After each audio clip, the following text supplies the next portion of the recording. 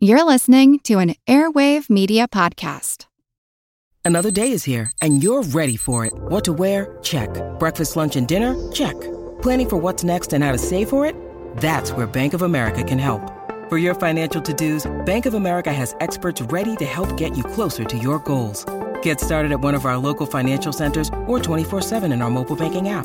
Find a location near you at bankofamerica.com/talktous. What would you like the power to do? Mobile banking requires downloading the app and is only available for select devices. Message and data rates may apply. Bank of America N.A., member FDIC. Here's a program from our archives. Walking through a forest, a hunter pauses to summon his hawk. We're listening to the sounds of falconry, one of the world's oldest sports. I'm Jim Metzner, and this is the Pulse of the Planet. This is Bandit. He's a Harris hawk. Pulse of the Planet listener Dan Cicchini is among a number of hunters who practice falconry, the ancient sport of kings, in which falcons and hawks are used to seize prey. Today, Dan is out hunting with his hawk, Bandit.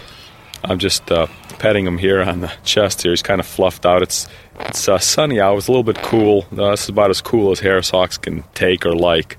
So what we'll do is I'll put him up in a tree, and we can work along the trees here and see if we can find any bunnies through this area. The birds used in falconry are trained to fly from a person's fist in search of prey and then return there when the hunter gives a signal, such as a whistle.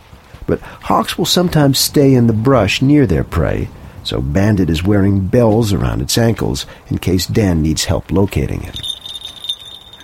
He's up there now. He's enjoying the sun here. He's kind of just preening, and he did what's called rousing, which is kind of raising her feathers up and shaking them. Let's see if I can get him to come along over here a little bit more. Let's go!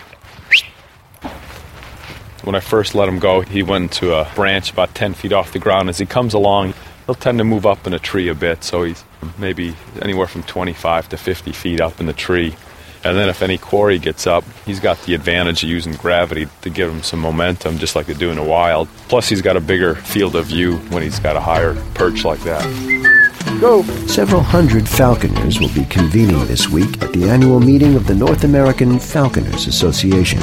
You've been listening to a program from our archives. Hey, check out our website, pulseplanet.com, for news of my latest project. It's a novel. I'm Jim Metzner, and this is The Pulse of the Planet.